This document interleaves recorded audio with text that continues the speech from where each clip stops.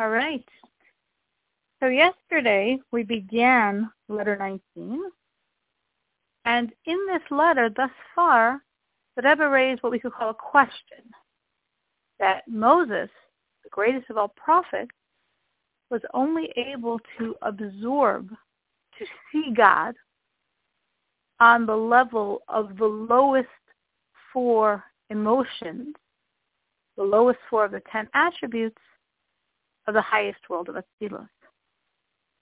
God's wisdom, God's seminal wisdom, invested in God's understanding, Chachma and Bina, invested in the emotions, invested in the lowest four, the inner dimension of the lowest four emotions, Netzach Hod Yesod Malchus. This was the level of inner essence that Moses grasped. And the question is, Moses was the greatest prophet.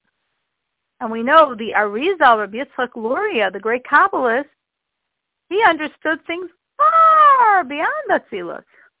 How could he get things Moses couldn't? So the Rebbe explains that there's a tremendous difference between a Kabbalist, a Reb Shimon Bar Yochai, a Reb Yitzchak Luria. A Kabbalist understands through intellect, through wisdom, through knowledge.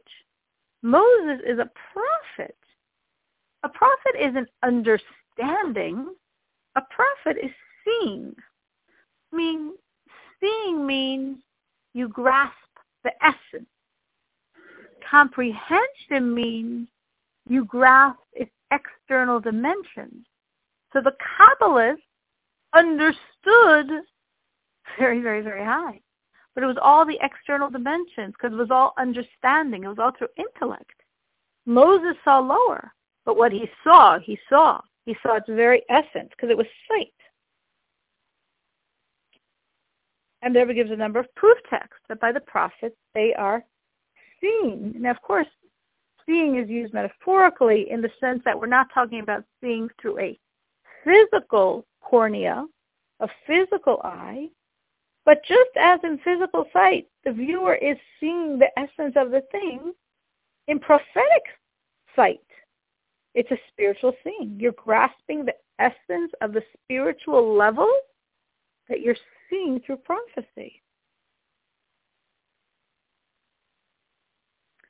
Which means that the recipient of this divine manifestation, the prophet, can absorb it, can internalize it, just as with physical, visual sight. So prophecy is seeing. Understanding is like hearing. Hearing is an inferior level of perception. It is a less tangible impression through hearing than through seeing. So the Kabbalists heard these very, very high levels of godliness. They didn't see them. Now, in a sense, that's why our sages say the wise man is superior to the prophet. Because through his wisdom, he can apprehend levels of God far higher than those that can be seen by the prophet. Because for these levels to be seen by the prophet, they have to descend, to be visualized and seen below. And only the lower levels can descend. That's why Moses only saw the lower four emotive attributes of Netzach Hod Yesod Malchus. Those are the only four that can descend to be seen. So anything higher than these lower four emotions, Netzach Hod Yesod Malchus, cannot be seen by the prophet because they don't come down to be seen. In other words, Netzach Hod Yesod Malchus, that's their job in a sense, to descend, to vest themselves in a lower realm, to animate it.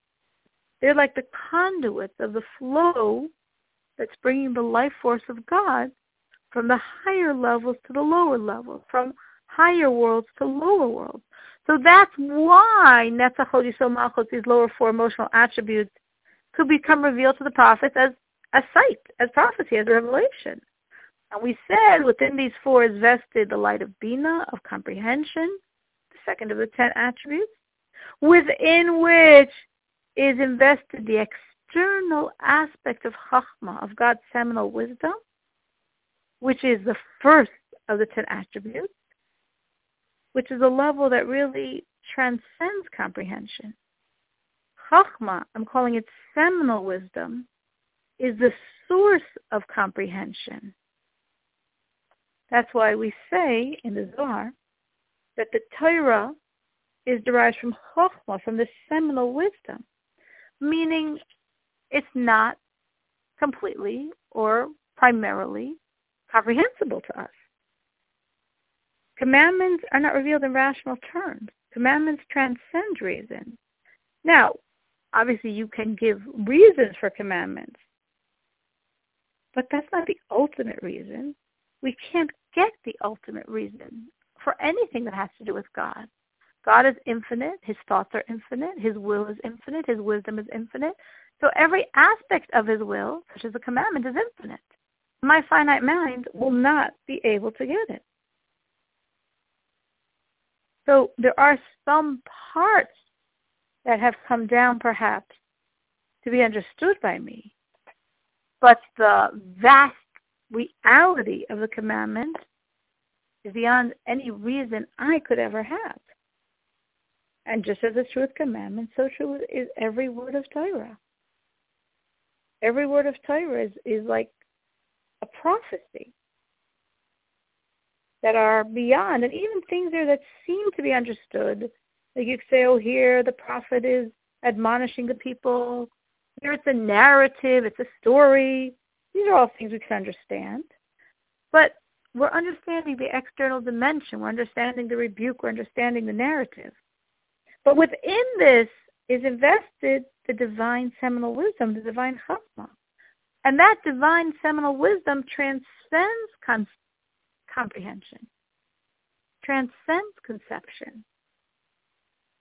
So you're saying, I understand the story of Joseph and his brothers. I understand the Jews in Egypt. You do. The storyline of it, the external body of it. But the inner core of it, you can't understand. It's part of God's infinite thoughts that are beyond any human understanding. Just as the Rebbe says, we can see this in a principle in Torah, which is called Kriya Ksiv, that the text is written one way and read another way.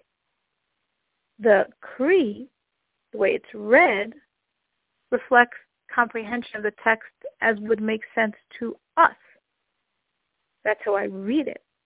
But how it's written transcends my comprehension. And that's why sometimes it's written in a way that's not as it's read. So it's as if this word in the written form doesn't have a comprehensible garment.